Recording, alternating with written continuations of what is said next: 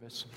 If you haven't already, you will find one of our study guides in your bulletin. If you'll take that out, feel free to grab a clipboard and a pen from the book rack, and we'll jump into our discussion this morning.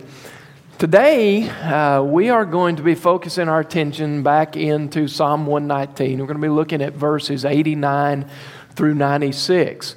We made our way so far through the first parts of Psalm 119, now getting to a passage of Scripture that has been the most meaningful. Now, before I've told you that, I've told you along the way, man, this is the one that's hit me the most during my study time. Well, now, as we've made our way now to verses 89 through 96, this particular section is the new top-of-the-line section for me. It's just the one that's hit me in a very powerful way. And I'm really excited to share with you what is going to be presented from the passage of Scripture where David is writing. One of the things we're going to see this morning is that what David shares with us today is very much the difference in whether or not he was successful or a failure. What he's going to share with us today made the difference in him standing in the middle of difficulties, in the middle of problems and storms in his life, and him caving in and dying under them. Okay, so what we're going to share is very, very significant. This is very important information to relay. Therefore, what I'm thinking is that if you've got issues going on, you're dealing with problems or difficulties in your life right now, then this is exactly what you need to be listening to today.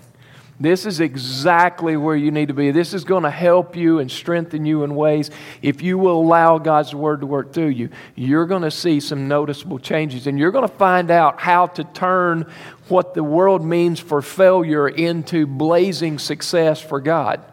You're going to see this transition as we walk through this study. I also believe that if you have friends or family members who are going through difficult times, who are really struggling with problems in their life right now, that this is also where you need to be. This is going to be a study that's going to present information to you that will enable you to share with them, to help them in the process. I also believe that if you have friends or family, that this is exactly where you need to be. This is exactly what you need to be hearing this morning. Because at some point, a family member or a friend or even yourself is going to go through difficult times. And therefore, with this information, you're going to be able to say, let me tell you, let me show you how to transition from what the world means is failure to something that is incredibly successful in the eyes of God. Let me walk you through this process. Okay. Now, we begin as David opens up in this passage, the first three verses, and he shows us, number one, your first fill in. He shows us, he said, I want you to see my confidence. Number one, my confidence. I want you to see my confidence, where this confidence is based. You got to understand something. David is going through a horrific time in his life.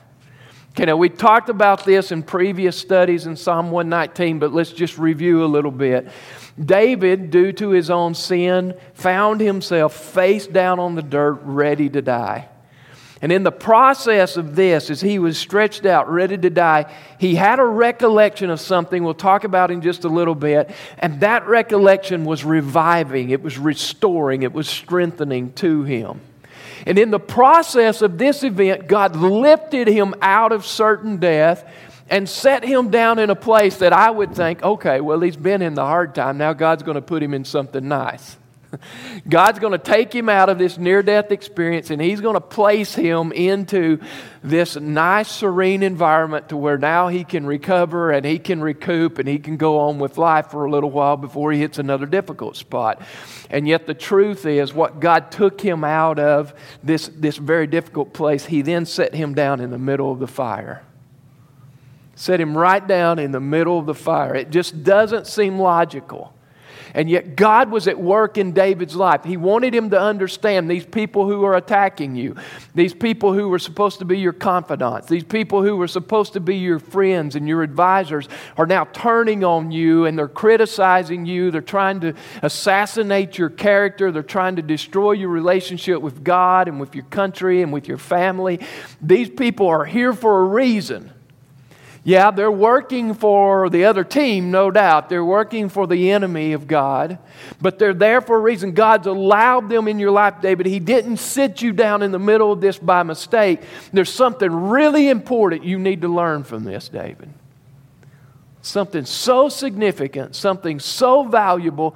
The only way you can possibly get it is to be set down in the middle of the fire. And what David came to the understanding was, you know what? What has become my lifeline? What it was, this recollection that drew me out of this death experience, that took me to a place of reviving and strengthening, that's now carrying me through the difficulties in this life with the people who were trying to destroy me, literally trying to kill me. They weren't just trying to assassinate his character. That was on the top of the list. But they also just wanted to kill him. We're going to see that in point number 2. They just wanted to kill him.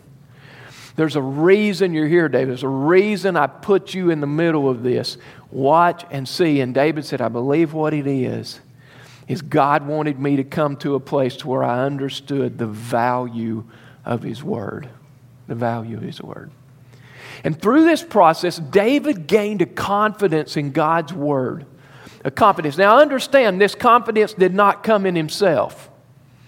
David could have easily been a person who was very confident in himself. I believe he probably was, but that's not where he was putting his confidence. I mean, he could have had confidence in himself because he was an incredible warrior. I mean, this guy fought hand to paw with a bear. It's not hand to hand, really, hand to paw. I didn't know how else to say that, honestly. I thought about it, and I thought, that's the only way to say it, so I just said it that way. Okay, so he fought hand-to-hand with a bear, and he won. I mean, literally took a bear and killed him with his bare hands. And as if that wasn't enough, a lion came to attack his sheep, and the Bible says that he went out and grabbed it by the beard and killed it. This is a pretty tough dude, right? He then went as a teenager and he did battle with a 9-foot-tall giant warrior who was covered in armor, had a shield, a sword, a spear, had a guy standing in front of him holding armor. I mean, this was a pretty well protected guy. And David, this little scrawny kid, went out with a slingshot and a rock and killed the guy. I mean, this guy could have confidence in himself. On top of that, he was sitting at the top of the world. I mean, he was the ruler over all of Israel, which, by the way, was the greatest power in the known world at that time. No one wanted to come against David. No one. If there was ever a person who could have confidence in himself and say, well, here's the reason I can stand through this, David could have easily been the one who said that. And yet what David tells us in the Word here is that, no, my confidence was in the Word of God. My confidence was in the Word. Now, what was it that brought such confidence in God's Word to him? I want you to notice that there are 3 things. You see a place for these on your handout, letters A, B, and C. Letter A, he said in verse 89, listen to what he said. He said, forever, O Lord, your word is firmly fixed in the heavens. So letter A, he had confidence because God's word was firmly fixed in heaven. Firmly fixed. He could have easily said it's fixed. It's taken care of. It's stable. It's there. But David wanted us to see that there was a cement effect that had taken place. That it was there, that it was unchangeable, it was unremovable. It could not be damaged by the thoughts and intents of man. It could not be tampered with in any way in order to distort what he had to say. God had placed His Word in such a secure environment. in such a safe place that David said, I can have complete confidence in God's Word because it will never be changed. How important that was.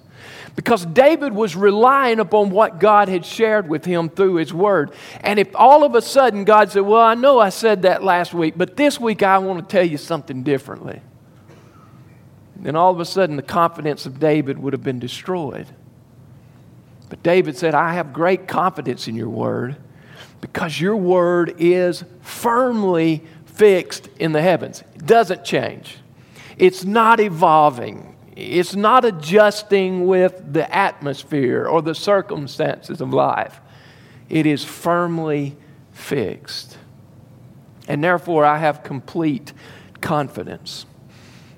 It's in that sphere which is raised above accidents of chance and change, and therefore it is eternal. He said, forever, O Lord, your word is fixed in the heavens. But then he tells us a little bit more. He said, my confidence is in the Word because it's firmly fixed. But then look at verse 90. He says, your faithfulness endures to all generations. You have established the earth and it stands fast. So let her be. Your faithfulness is ongoing. Your faithfulness is ever enduring. Your faithfulness, just like your Word, your faithfulness will never be changed. It's always here. Now, how important was that? Because in the Word of God, He gives us promises which David was holding to dearly. I mean, for him, the promise that God said, I will never leave you, I will never forsake you, was vital information. And if he thought for a minute that God was faithful to that back in the day, but now all of a sudden, well, He doesn't like this group of people as much, and therefore His faithfulness, well, it's just not what it used to be. And David couldn't cling to that anymore. But David could have incredible confidence in God because God was faithful to all generations. He had been faithful for thousands of years. And he's looking into the future, David, in a prophetic statement and saying, your faithfulness will continue to extend. Why? Because that's who you are. Faithful. We see that then in letter C. Because letter C says that this is exactly how you intended it to be. You know, it wasn't a fluke. It wasn't some chance thing. Verse 91, he says, by your appointment they stand this day, for all things are your servants. By your appointment they stand this day. God, this is exactly how you wanted it to be. And why did God want it to be that way?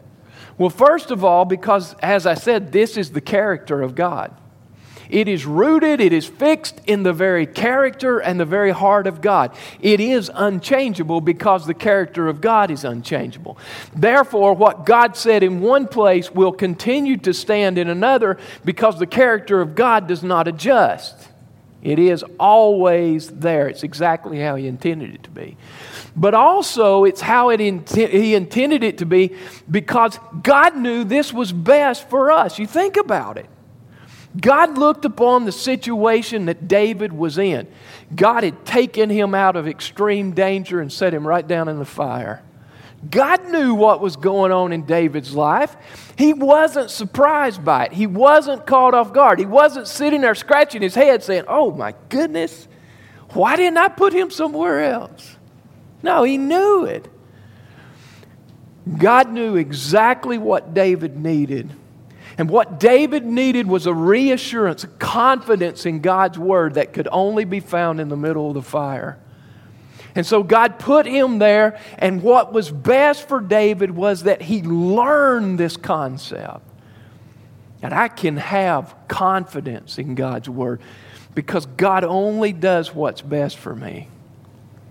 God only does what's best for me. In every situation, in the good times and in the fire, God only does what's best for me. He says at the end of that verse, verse 91, he said, for all things are your servants. All things, all the promises, all the decrees that you have made in your word are mine. all things, all these things that you have said in your word, I can have complete confidence in them because they belong to me. You know, I was just thinking about some of us. Yeah, I've had the opportunity to talk with some of you over the last few weeks and just hear what's going on in your life. And my goodness, some of you are really under the gun, aren't you? I mean, some of you are really going through times of fire. And one of the blessings that can come from this is the same thing that David gained, and it was a confidence in God's Word. One of the things that can be the greatest blessing to you in the middle of the fire is for you to understand the steadfastness of God's Word, that it is firmly fixed in the heavens. And for you to understand the confidence you can have in God because He endures in faithfulness to all generations. He never changes. And you can have extreme confidence because you know that what God is allowing you to face right now is absolutely what is best for you. How do I describe that? How do I explain that? Honestly, I can't. Because some of you are going through things that it's impossible in a human way for me to explain how this could possibly be best for you. I don't even know how to start that conversation. But what I know is that God is faithful in all things, and that His faithfulness endures to all generations. And therefore, what He allows to come into life is exactly what is best for those who love Him. David said, I have this confidence. But then David takes us to the next step. Point number 2, the second main thought in our study. He said, I want you to see my confidence, and based upon my confidence, I want you to see, number 2, my hope. I want you to see my hope. Now, once again, we find his hope was not in himself. He understood the seriousness of his circumstances. He understood that the people that were surrounding him could easily kill him at any given time. He understood how dire the situation was. And yet David, in the middle of this, said in verses 92 and 93, if your law had not been my delight, I would have perished in my affliction. I will never forget your precepts, for by them you have given me life. David was redirecting his thoughts. You see, one of the things that the enemy wants to do is cause us to get our eyes on our circumstances. The enemy wants very much to get our eyes inward to where we're only looking at the problems of life. We're only seeing the difficulties that's happening in life. We're only seeing the things that can be so devastating and so horrendous in this life. And he knows if he can get us focusing on that he has won the battle. He understands that if he can get us focusing on the problems, if he can get us so deeply embedded in thought and all the difficulties and all the bad things that could happen and all the bad things that are happening, then he has significantly won the battle. And David is saying, yes, I understand what my enemies are up to. I know that. But I also have an understanding that what's really important and what's really valuable and what's really profitable in my life is that I focus on your word. Is that I stay that which is just going to take me deeper into darkness. I stay focused on what God has in my life for me and not focused on the things that are going to destroy me. You know, this is a very exciting, a very wonderful truth, and yet it's also a very misunderstood truth. It's understood in the way that a lot of people will look at it and say, you know what, I get what David is saying. The Bible is like a magic lamp, and so if I have this problem, I just go rub, I pick it up, and there's my answer. And while there is truth in that, the Bible is where we find our answers, or at least where we should look for the answers. And by the way, if we look for the answer is there. What David is showing us is far more significant and far more important David says in the first part of verse 92, he said, if your law had not been my delight, if your law had not been my delight, if your law had not been a way of life for me, if your law had not been that which was priority in my life all along. In other words, this wasn't something that he thought on the spot, hey, guess what I can do? Here I am, face down in the dirt. I need to go and find some scripture. No. Because David had lived a life embedded in God's Word. David had made the Word of God priority for him. And as a result, when he was face down in the dirt, there was a recollection of the Word of God. There was a recollection of the promise of God. That God used in his life to bring revival. That God used in his life to bring the strengthening that revived him and brought him back to a place of rightness before God. You see, God wants us concentrating and focusing on that which is valuable for us. And that which is valuable for me is not my circumstances. Not that I ignore them and hope they go away. No, I deal with them as anybody should. But I don't focus my heart there. My heart is focused on things above. My heart is looking to things that are more important, more significant, more valuable. God said, I want you to place your heart and your attention and your focus on my Word. And David said, because I have seen this, because your Word has revived me in my darkest hours of existence, because I have come to have a hope in what your Word has done for me, therefore, verse 94, he says, I am yours. Save me, for I have sought your precepts. I am totally yours, God.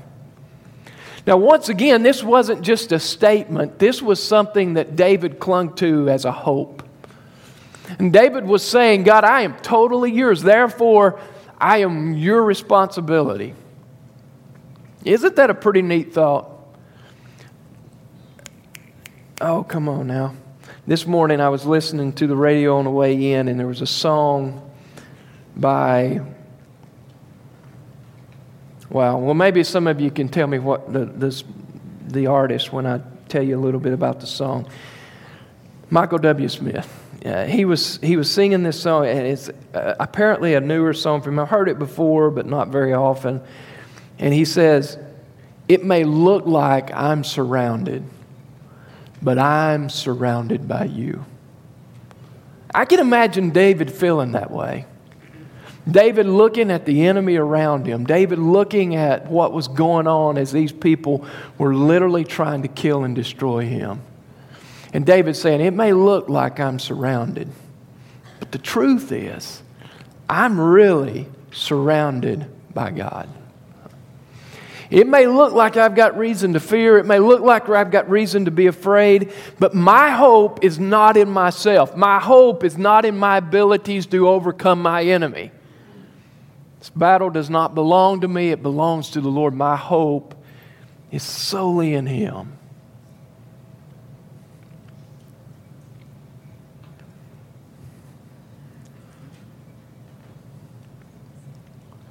And David laid it out. He said, I am so yours, God. I belong to you, and therefore my hope is in you to protect me, to do what's best for me in every situation. And so he says, I am confident in the Word of God. I have hope in the Word of God. And it is firmly rooted in the fact, number 3, that you are my refuge. You are my refuge. I want you to see, he says, my refuge. My refuge is not my army. My refuge is not my supreme fighting men. It's not my warriors who surround my throne. My refuge is God's Word. Verses 95 and 96. The wicked lie in wait to destroy me, but I consider your testimonies. I have seen a limit to all perfection, but your commandment is exceedingly broad. Verse 95 again, look at it and notice if you will, at least from a human perspective, that the two parts of this sentence do not seem to go together. Okay, he says at the first, he says, the wicked lie in wait to destroy me. And my thought is that he's now going to say, but I have found a way to overcome that. I have found a way to battle through it. I've found a way to go to war. And yet what he says is, but I consider your testimonies. In other words, what we just discussed, I take my eyes off my problems and I focus on what's important.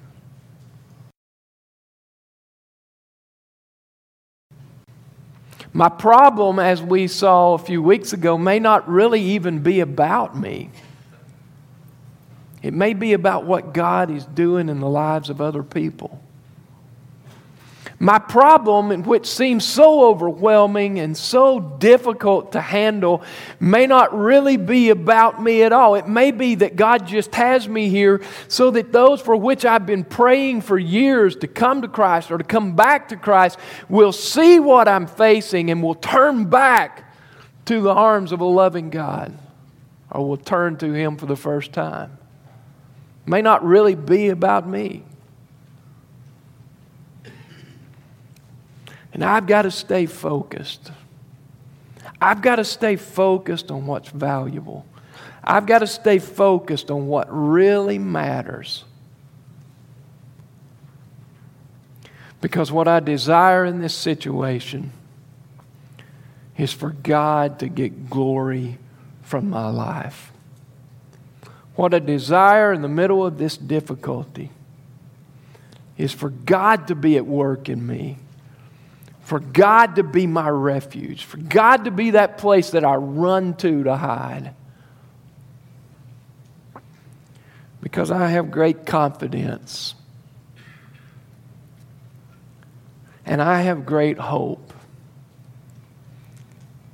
that He is faithful just as He said He is. So we look at what's been taught in these verses. And in my way of thinking, the next question is, well, what am I going to do with that? Okay, what am I going to do with this information? And I just thought there's about three things that came to my mind.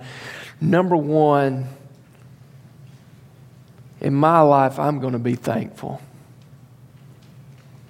I'm going to be so thankful because God is faithful. You know, when difficult times hit, how vital it was for David and how vital it is for us to know that we serve a faithful God. His faithfulness does not depend on my faithfulness. And I'm so grateful for that. I'm so grateful that His nature, His character is faithfulness. And therefore, I don't question, well, will He be here? I mean, I really hadn't been that faithful. I really hadn't been that good of a servant. Is He going to be here or not? I really don't know. I don't have to question that because God is faithful despite whether or not I'm faithful. And it ought to bring me to a place of total gratitude. God, thank you. Thank you. And what I would do, number two, in my life is what I've determined to do is make the Word of God even more of a priority than it's been. I want to make the Word of God so important and so significant and so valuable in my life that when difficulties and problems hit, I'm not sitting here thinking, well, what do I need to do? My reaction is to go to God's Word. The very default of my life is that when I get into those times, the Word of God begins to roll through my head. That's what I want the Word of God to be to me. It's got to be a priority. The Word of God has got to be a priority in our lives. The Word of God has got to be a priority in our lives. Would you say that with me? The Word of God has got to be a priority in our lives. Say it again. The Word of God has got to be a priority in our lives. It's got to be. It's got to be. I can run to it in times of difficulty. I can run to it in problems.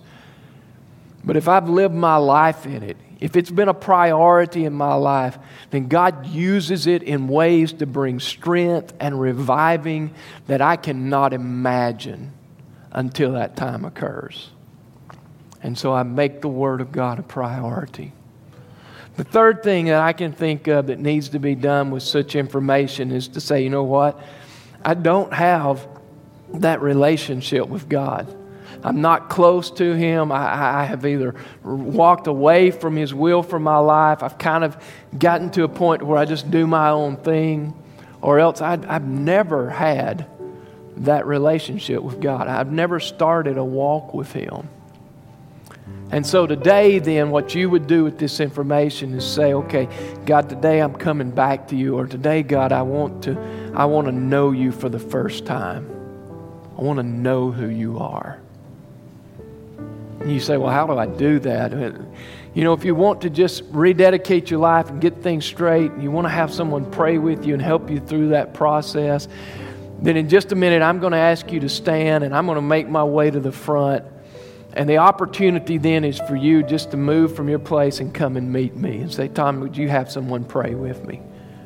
If you don't know Christ as your Savior and you want to understand what God's plan of salvation is all about, then my invitation to you today is when that time comes, when I've asked you to stand and the worship team starts singing and they're leading us in an invitational hymn, is that you just quietly move to the aisle that's closest to you and just come and meet me. And allow one of our trained volunteers to show you in God's Word how you can know Christ as your Savior today. If you'd like that information, we would love to provide it to you. So then what are you going to do with this information? I mean, what are you going to take with you? How are you going to use it to become more like Christ or to come to Christ for the first time?